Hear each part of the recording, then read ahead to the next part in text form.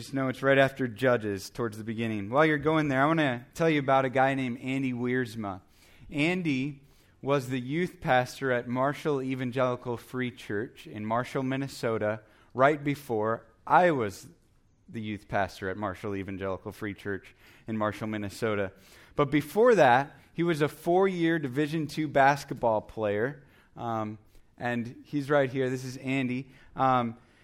And he was a walk-on and set records, was a great basketball player, but more than that, he was an influential leader, not only on the team, but throughout campus, led many people to come to know Jesus, and was very influential in all spheres of life. Someone said about him, he's a friend of guys who like to party, a friend of spiritual people, a friend of kids, and a friend of senior adults. He was everybody's friend.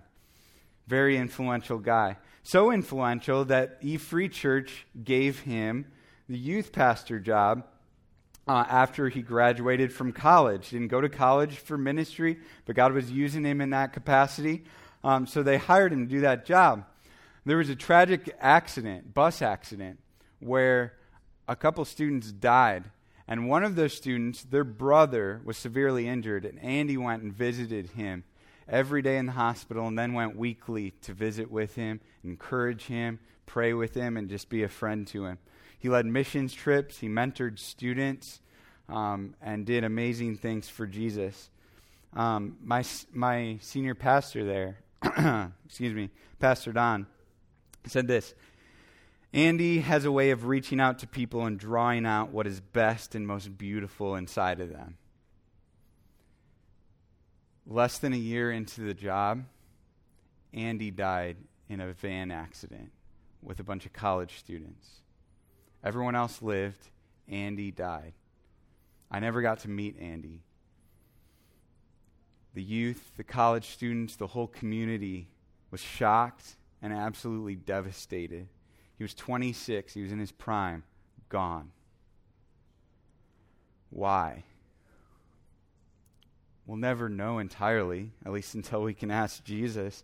But here's some reasons I do know why it happened. At his funeral, a guy who played on the basketball team with him came to know Jesus. And he'd been trying to share the gospel with him, get him to come to know Jesus for years. And it was just hard-hearted. No, I don't want anything to do with Jesus. Came to know Jesus at Andy's funeral, and he's now a pastor. Why else did it happen? Well, I know that I wouldn't have been there as a youth pastor for 6 years. They took a gamble on me right out of college. So who knows if anyone else would have taken a gamble on me, right? At that point in time, and I most likely would not be standing here today if all of this wouldn't have happened. Steve Estes said this: God permits what he hates to accomplish what he loves. God permits what he hates to accomplish what he loves. And that is what the book of Ruth is all about.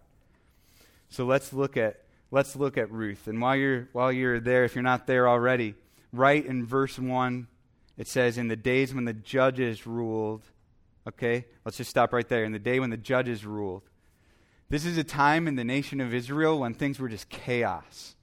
Okay, Israel, God's people, was totally rebellious. And we see that if you just flip a page back in 21:25. It says, in those days there was no king in Israel. Everyone did what was right in his own eyes. The very last verse of Judges. Chaos. God's chosen people were rebellious, but God was still at work. And what's crazy is we see in Ruth is that he's at work in and through a Gentile, non-Israelite nation. Okay, God is displaying his grace to reach all nations. Okay, and as we learn, this nation, Moab, that we're going to talk about in depth today and in the coming weeks, this nation ends up, that Ruth, who is a Moabitess, ends up being in the line of Jesus. So God's hand is at work in incredible ways in the midst of chaos. God's heart for every tribe, every tongue, every nation isn't just a New Testament thing. It's actually peppered throughout the whole Old Testament. And here's one of the opportunities we get to see that God loves everyone and anyone from any tribe, any tongue, any nation, any skin color. So I just want to pause for a second, take take a moment and say, you know what? What happened in Charlottesville was a tragedy, and it's not God's heart. God's heart is for every tribe, every tongue, every nation. And I heard someone say this past week, heaven will be a white supremacist hell. It will. Because every tribe, every tongue, every nation is going to be there. That's God's heart. So let's look at God's hand in this story. And we're going to start this morning from the perspective of Naomi. Okay, and then next week we'll look through the perspective of Ruth, and the last week we'll look through the perspective of Boaz. And this book is probably better entitled Naomi. We're going to see this morning most of the book centers around Naomi. It begins and ends with Naomi. So let's start in verse 1. In the days when the judges ruled, there was a famine in the land. And a man of Bethlehem in Judah went to sojourn in the country of Moab, he and his wife and his 2 sons. The name of the man was Elimelech, and the name of his wife Naomi. And the names of his 2 sons were Mahlon and Chilion. They were Ephrathites from Bethlehem in Judah. They went into the country of Moab and remained there. But Elimelech, the husband of Naomi, died, and she was left with her 2 sons. These took Moabite wives. The name of the one was Orpah, and the name of the other Ruth. They lived there about 10 years, and both Mahlon and Chilion died, so that the woman was left without her 2 sons and her husband. Here's all the tragedy that goes on in Naomi's life. First, there's famine in Judah. Okay? They've got nothing to eat. Then they move to a pagan, idolatrous nation of Moab. Okay? They worshipped idols. They worshipped golden images. They wanted nothing to do with God. They moved there. Okay? That is a tragedy because they're all about following God. They're Israelites. They're God's chosen people. And then, on top of that, her husband dies. And if that wasn't enough, her sons then go and marry foreign wives in verse 4. Okay, they weren't living the set-apart life from the pagan nations that God called them to. Instead, they were just joining with them. And then, the sons' wives can't have any kids, we see in verse 5. They're barren. And maybe this is an act of God's judgment because they married foreign wives. We don't know. And I'd just like to say as well, not all barrenness or not being able to have kids is judgment from God necessarily. Okay? I know many in here, including Heather and I, have gone through that, and that was not an act of judgment from God. I'm convinced of that, and that's probably not the case in your circumstance either, but sometimes God does that. Sometimes God comes in when we're just deliberately being sinful, and it looks like in this situation they are deliberately being sinful and just going, yeah, whatever, we're here, we're going to get married to these wives, and God told them very clearly in the law, don't do that, and so they do it anyway. And then we see in verse 5, her sons die. Tragedy after tragedy after tragedy. Why? Because God permits what he hates to accomplish what he loves. Let's keep reading. Let's look at verse 6. Then she arose with her daughters-in-law to return from the country of Moab, for she had heard in the fields of Moab that the Lord had visited his people and given them food. So she set out from the place where she was with her 2 daughters-in-law, and they went on the way to return to the land of Judah. But Naomi said to her 2 daughters-in-law, go, return each of you to your mother's house. May the Lord deal kindly with you, as you have dealt with the dead and with me. The Lord grant that you may find rest, each of you, in the house of her husband. Then she kissed them, and they lifted up their voices and wept. And they said to her, no, we will return with you to your people. But Naomi said, turn back, my daughters. Why will you go with me? Have I yet sons in my womb, that you may become their husbands? Turn back, my daughters. Go your way, for I am too old to have a husband. If I should say I have hope, even if I should have a husband this night, and should bear sons, would you therefore wait till they were grown? Would you therefore refrain from marrying? No, my daughters, for it is exceedingly bitter to me for your sake that the hand of the Lord has gone out against me. Then they lifted up their voices and wept again, and Orpah kissed her mother-in-law, but Ruth clung to her. And she said, see, your sister-in-law has gone back to her people and to her gods. Return after your sister-in-law. But Ruth said, do not urge me to leave you or to return from following you. For where you go, I will go. And where you lodge, I will lodge. Your people shall be my people, and your God, my God. Where you die, I will die, and there will I be buried. May the Lord do so to me, and more also, if anything but death parts me from you. And when Naomi saw that she was determined to go with her, she said no more. So the two of them went on until they came to Bethlehem. And when they came to Bethlehem, the whole town was stirred because of them. And the women said, "Is this Naomi?" She said to them, "Do not call me Naomi. Call me Mara, for the Almighty has dealt very bitterly with me. I went away full, and the Lord has brought me back empty. Why call me Naomi when the Lord has testified against me, and the Almighty has brought calamity upon me?" So Naomi returned, and Ruth the Moabite, her daughter-in-law, with her, who returned from the country of Moab, and they came to Bethlehem at the beginning of barley harvest. So where is God's hand in all of this? All this tragedy, verses 1 through 5. Where is God's hand at work? Well, first I wanted to just point out that Naomi acknowledges that God's hand is all over this. Okay? Naomi has some messed up theology. Okay? And she deals with this pretty poorly. But she does get one thing right. She acknowledges that God's hand is all over this. Look at verse 13. For it is exceedingly bitter for me, for your sake, that the hand of the Lord has gone out against me. Here's what Naomi understands. She understands and accepts that God's hand is in everything, including all the tragedy she just went through. And then verses 20 and 21, she said to them, "Do not call me Naomi, call me Mara, for the Almighty has dealt very bitterly with me. I went away full, and the Lord has brought me back empty. Why call me Naomi when the Lord has testified against me, and the Almighty has brought calamity upon me?" She acknowledges 4 times that God's hand is in all of this. She's got a deep, unwavering understanding of God's sovereign hand in everything. She's not just like, God might have been part of this stuff that happened. No, she attributes it to God. Says God is the one actively doing these things. God is the one actively at work in this situation. But Naomi's response to God's hand at work is wrong. It's bitterness. Bitterness. And bitterness could probably be defined as grace blinders. So you can't see anything good that God's doing.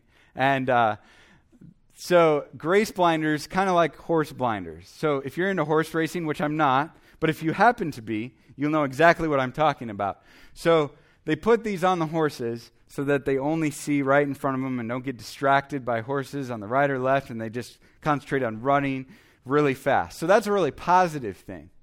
But in Naomi's case, it's a really negative thing because all she can see is herself. Because of all the tragedy, all the hard things, all she's doing is just looking inward at herself. And she's bitter. She's bitter at God. If Naomi was to write a journal entry at this point, I think it would go something like this. Life sucks. First, a famine forces my family to move to a God-forsaken Moab so we can simply eat. Then the love of my life dies. Then my sons both marry foreign wives, and they can't have kids. My whole family line is going to crumble and die off. And the worst part about it is that God has done all of this to me. He took away everything from me, and I hate him for it. Life sucks. I think if we were to see a really raw journal entry from Naomi, I think it'd be something like that, except maybe even a little more colorful. Bitterness made her blind to a lot of things. The first thing it made her blind to was the effects of sinful people. Because remember, this is during the time of the judges. People are being really stupid. And this was allowed by God. But what's great is this famine comes, right? And they have a choice. Am I going to trust God or am I not going to trust God? And they don't trust God and they leave. It's probably safe to assume that their decision to go Moab was sinful distrust of God. So they're just like, you know what? Naomi's like, God is doing this to me, and I don't care that it's the effects of other people's sin. At the very least, she's like that. She's probably just like, yeah, whatever. God's just doing this. I'm bitter. when really she didn't look around her and see, whoa, things are chaotic. We actually deserve this. We actually deserve a lot of this. Bitterness made her blind to the sin going on around her. Bitterness also made her blind to anything good that God was doing. She saw God's hand in her life more like a throat punch. Okay, now I love that term because 5 years ago that was a really cool youth term, and now I've heard adults in our church use it and try to sound cool. And so anyway, side note. But it's like Naomi sees God's hand as like a throat punch instead of Psalm 23, the Lord is my shepherd. And what's true about a shepherd? A shepherd has a staff, okay? And sometimes when the sheep are getting out of line, they'll whack them. Why? To get them to go in the right direction. Why? Because they actually really love and care for that sheep. Okay? Psalm 23, your rod and your staff, they do what? They comfort me. David is saying that little whack, that sting of pain is actually meant to bring comfort because it's bringing us in the right direction. It's guiding us. Sometimes it's painful, but it's always for us. Even when they made mistakes, like going off to Moab, he's still their shepherd.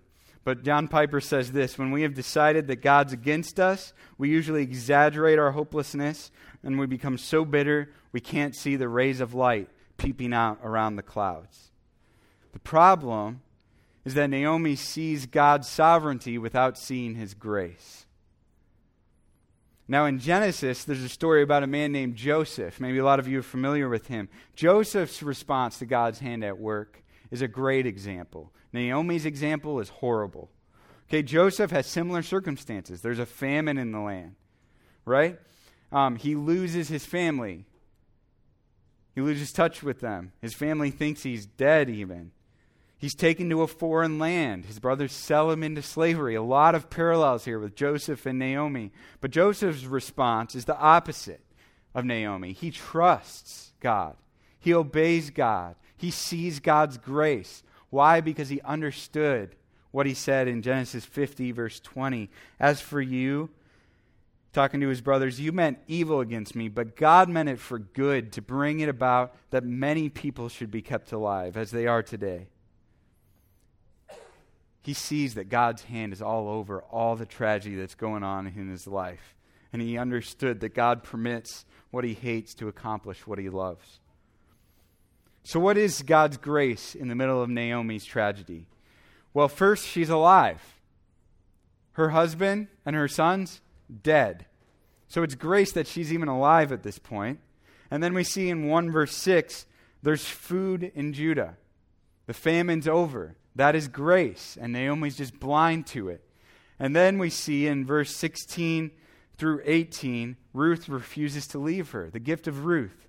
Read that with me, verse 16. But Ruth said, do not urge me to leave you, or to return from following you. For where you go, I will go, and where you lodge, I will lodge. Your people shall be my people, and your God, my God. Where you die, I will die, and there will I be buried. May the Lord do so to me, and more also, if anything but death parts me from you. And when Naomi saw that she was determined to go with her, she said no more. This is incredible. Ruth, remember, she just heard that Naomi was bitter at God. Here's all she knows about Naomi's God at this point, that he brings a bunch of tragedy. That he's behind all of this stuff, behind Ruth's hearing, behind my husband dying. But Ruth chooses to worship God anyway. It's incredible. She chooses to leave her family, her homeland. She's most likely going to be a widow and childless for the rest of her life, as far as she knows. She's going to a brand new, unknown culture and land. She promises to never go home, even if Naomi dies. Another glimpse of grace we see here is that they arrived in Judah at the beginning of barley harvest. And most of us would just kind of skim right past that. But the very last verse of chapter 1, and they came to Bethlehem at the beginning of barley harvest. Okay? That means there's food. that means there's potential work for Ruth. And as we find out, she will find work there. That is God's grace. And we see finally, Naomi, she's bitter, but finally her blinders start to get lifted. So look at 2 verse 19. Chapter 2 verse 19. And her mother-in-law said to her, "Where did you glean today?" Right? She had just gone out to find work, and she got some work, and she came home with food. So she's excited, right? She said, "Where have you worked? Blessed be the man who took notice of you." So she told her mother-in-law with whom she had worked and said, "The man's name with whom I work today is Boaz." And Naomi said to her daughter-in-law, "May he be blessed by the Lord, whose kindness is not forsaken the living or the dead." Naomi also said to her, "The man is a close relative of ours, one of our redeemers." Okay, so she's by chance, in quotes, gleaning in a relative's field, and Naomi responds by praising God. It's like the horse blinders were lifted from her, and she saw God's gracious hand. It's almost like if you were in a stadium and you had a piece of paper and you're holding it up and it's supposed to make this grand design like this, or no, who put that in there? Next one, like this. Yeah. So I think that was for the Nebraska Cornhuskers, Chris. No, I'm just kidding. Totally kidding. Sorry. I digress. It's like if you were standing there, all right, Naomi's at a spot where she's standing there and she's going through all this trial and your arms start to hurt and you're like, "Are you kidding me?" Okay? And then finally they put up on the Jumbotron the picture of what you're helping to create with your paper. You realize, oh, I get it. And in a much greater way, Naomi at this point realizes, oh, I get it. All of this tragedy, all of this trial, and now God has led us right here, right to one of our relatives, so our family name can continue. And little does she know, God's grace to her is even bigger than that. Her family name is going to continue all the way to Jesus, who will deliver us from all tragedies. So Ruth ends up having a child. I'm just going to skip over a little bit because you're going to get that in the next couple weeks. But long story short, Ruth ends up marrying this guy, Boaz, who can help carry the family name on, which was a big deal to them in their culture. And she's sitting there. In verse 13, here's Naomi sitting there with her grandchild. So Boaz took Ruth. She became his wife, and he went into her, and the Lord gave her conception, and she bore a son. Then the woman said to Naomi, "Blessed be the Lord, who has not left you this day without a redeemer, and may his name be renowned in Israel." Verse 15, 4:15, "He shall be to you a restorer of life and a nourisher of your old age. For your daughter-in-law, who loves you, who is more to you than 7 sons, has given birth to him." Then Naomi took the child and laid him on her lap and became his nurse. Naomi's journal entry would probably be something like this at this point. "God truly is for me and not against me. As I sit here rocking my grandson, Obed, what can I do but thank and praise God for his grace and kindness to me and my family? I missed it. In the middle of the worst possible circumstances in my life, I failed to embrace God's gracious, sovereign hand at work. God definitely orchestrated all of it. If only I hadn't taken so long to trust that he wasn't throat punching me, but rather prodding me in the right direction for his glory and my good. God truly is for me and not against me." And we know that Naomi's actually even more blessed than she realized, because Obed, as we see at the end of chapter 4, at the end of Ruth, is in the lineage of Jesus, who brings deliverance from all tragedy. So let's bring this to 2017. When we go through suffering, when we have a miscarriage, when our mother dies, when our dad dies, when something horrible happens to us, how do we not waste our suffering? How do we not be like Naomi? Well, we learn from Naomi and from the book of Ruth, first, we need to acknowledge God's hand working in tragedy. Acknowledge God's hand working in tragedy. Naomi did this. It's not an accident. God actually put you there or allowed you to be there. And it's actually strangely comforting that God was there through the tragedy. Right? God didn't take a nap. God didn't say, oh, you know what, break time, I'm going to go get a Snickers in the break room, because I know this person's mom is about to die, so I'm just going to check out for a little bit, turn my back on that. No, God's not like that at all. God didn't intend death to happen as a result of sin, as a result of our ugly sin. But God uses our ugly sin, uses our ugliness and brokenness to accomplish His purposes. It's strangely comforting to know that God doesn't take a break and doesn't take a nap no matter what happens. Number 2, don't let bitterness blind you to God's active hand, unlike Naomi. It's natural. It's really natural after you acknowledge that God is in this, that God's hand is in this, to be really angry at Him. A lot of the psalmists were that way.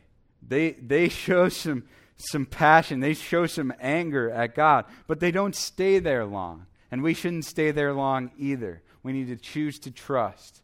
Yes, this is hard. Yes, I am angry. Yes, this hurts, God. But I'm going to choose to trust you. Don't let bitterness blind you to God's active hand. Which leads to 3, look for glimpses of God's grace in tragedy, unlike Naomi. Here's the reality. Nothing can take away the hope and the joy that you have in relationship with Jesus. I don't care what happens. I don't care if you become a quadriplegic. I don't care if your wife leaves you. I don't care what happens. Nothing can take away the hope and joy that comes from knowing that eternally you are His. And not because of anything you ever said or did, but everything He did. On the cross, you are His. Nothing can separate you from Him. We always have that glimpse of grace, no matter what goes on. Nothing can steal that from you. Nothing can rob joy from you. Nothing can make you bitter like Naomi. You can't undo Jesus' finished work on the cross.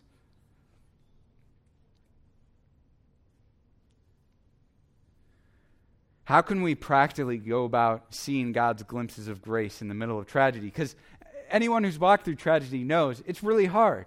It's really difficult. It's really difficult to see anything good that God is doing in the middle of that. How do you do that? God's people. Reach out. Invite other people, invite friends to help you take the blinders off when you're in the middle of tragedy to see God's grace. Fight against your natural inclination to isolate in the middle of tragedy. I don't know how many stories I've heard of people in connection groups in our church who, when they start walking through really hard stuff, what do? They isolate. You need community then more than ever, because the devil's trying to lie to you and probably doing a pretty good job in the middle of that. You need people to help speak truth into your life. You need people to help remind you of the goodness and the love and the grace of Jesus Christ in the middle of that. You need people. I know that it's really hard to press into community when things are really difficult. But I'm telling you, make the decision now. If you're not suffering now, make the decision now. When I start to suffer, because you will, because we live in a messed up world, when I start to suffer, I'm not going to pull away from my friend and fellow believers. I'm actually going to press into that. And that's actually a great principle for suffering in general. Decide now how you're going to respond to suffering. Don't wait till it comes or you're just going to react. Decide now, I'm going to trust God. Decide now, I'm going to press into communities. Decide now that I'm going to, number 4, embrace God's hand at work for His glory and for my good. Embrace God's hand at work. Author Robert Morgan said, "Be more concerned for God's glory than for your relief." That statement flies in the face of American Christians. We want to find relief. We want to find comfort. Get me out of this pain when God might actually want us to be in it. There are things that God cannot do in our souls, that God cannot do, cannot teach us unless we're going through something really difficult. Embrace God's hand at work. Be more concerned about God's glory than your own relief, than your own comfort in the middle of that. Someone in this room, part of our church, I asked her permission. Deb Russell, I was scrolling through Facebook, lived this out. I was scrolling through and I saw this. This was last Sunday. She stepped into a hole and twisted her ankle. And she said, doesn't that hole know I'm a busy mama and don't have time for this? Because sometimes our plans in life aren't what God has planned. Maybe he's telling me to slow down and lean into him. I'm not sure, but I'm choosing in the chaos to focus on him, his goodness. Do you see that? She's embracing it. She's saying, I don't know what you're doing, God, but maybe you're telling me to slow down. So instead of going to God and going, God, what are you doing? In the middle of tragedy, we need to go, God, what are you doing? Do you see the difference? We're asking God, what are you trying to do? What are you trying to teach me? What are you trying to show me? There's something in the middle of this that you can't show me in any other circumstance but this trial and this tragedy right now. And I want to become more like you, Jesus. My life's not about me.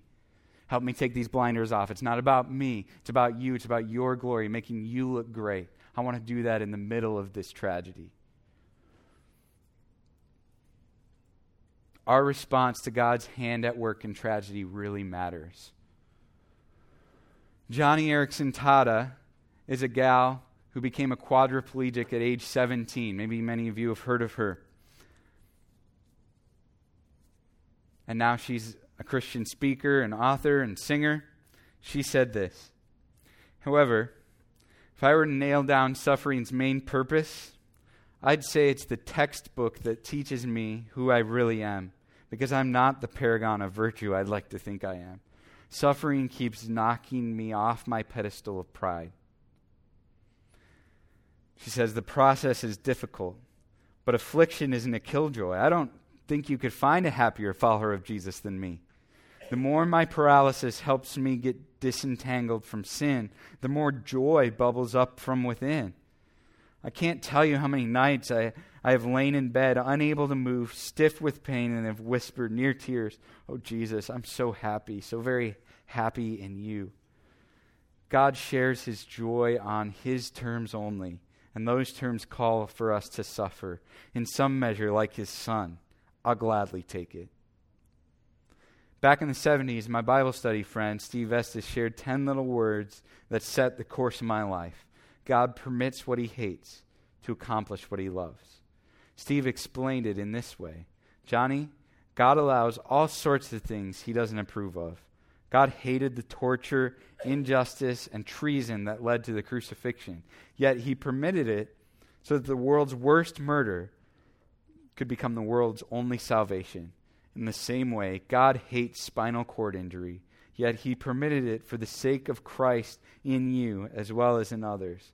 Like Joseph, when he told his brothers, God intended my suffering for good to accomplish what is now being done, the saving of many lives. Naomi was a poor example for us in the midst of suffering and tragedy.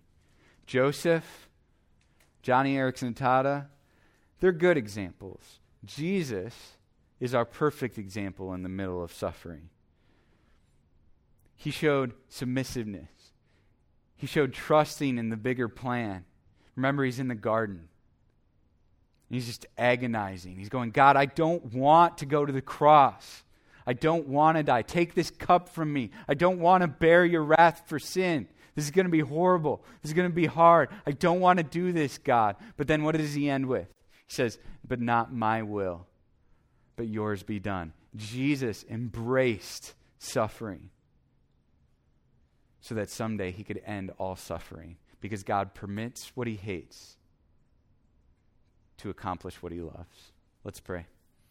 God, thank you for your grace in our lives, even in the middle of really hard things. And I pray that you would give us strength. Give people strength in here this morning. People that are going through really hard things, to embrace what's going on in their lives. And say, God, what are you doing? What are you trying to teach me? What are you trying to show me? I pray for us that aren't really suffering right now, that you would help us to choose today that I'm going to embrace it when it comes, and I'm not going to isolate. I'm not going to become bitter. I'm going to choose to see your grace and your goodness shown through Jesus on the cross and in many other ways in my life. I'm not going to let bitterness overtake me. Thank you for your example, Jesus. We don't have to walk through suffering alone. You not only walk through it with us, you've been there to a worse degree when you went to the cross. It's not our will, God, but yours be done. Amen.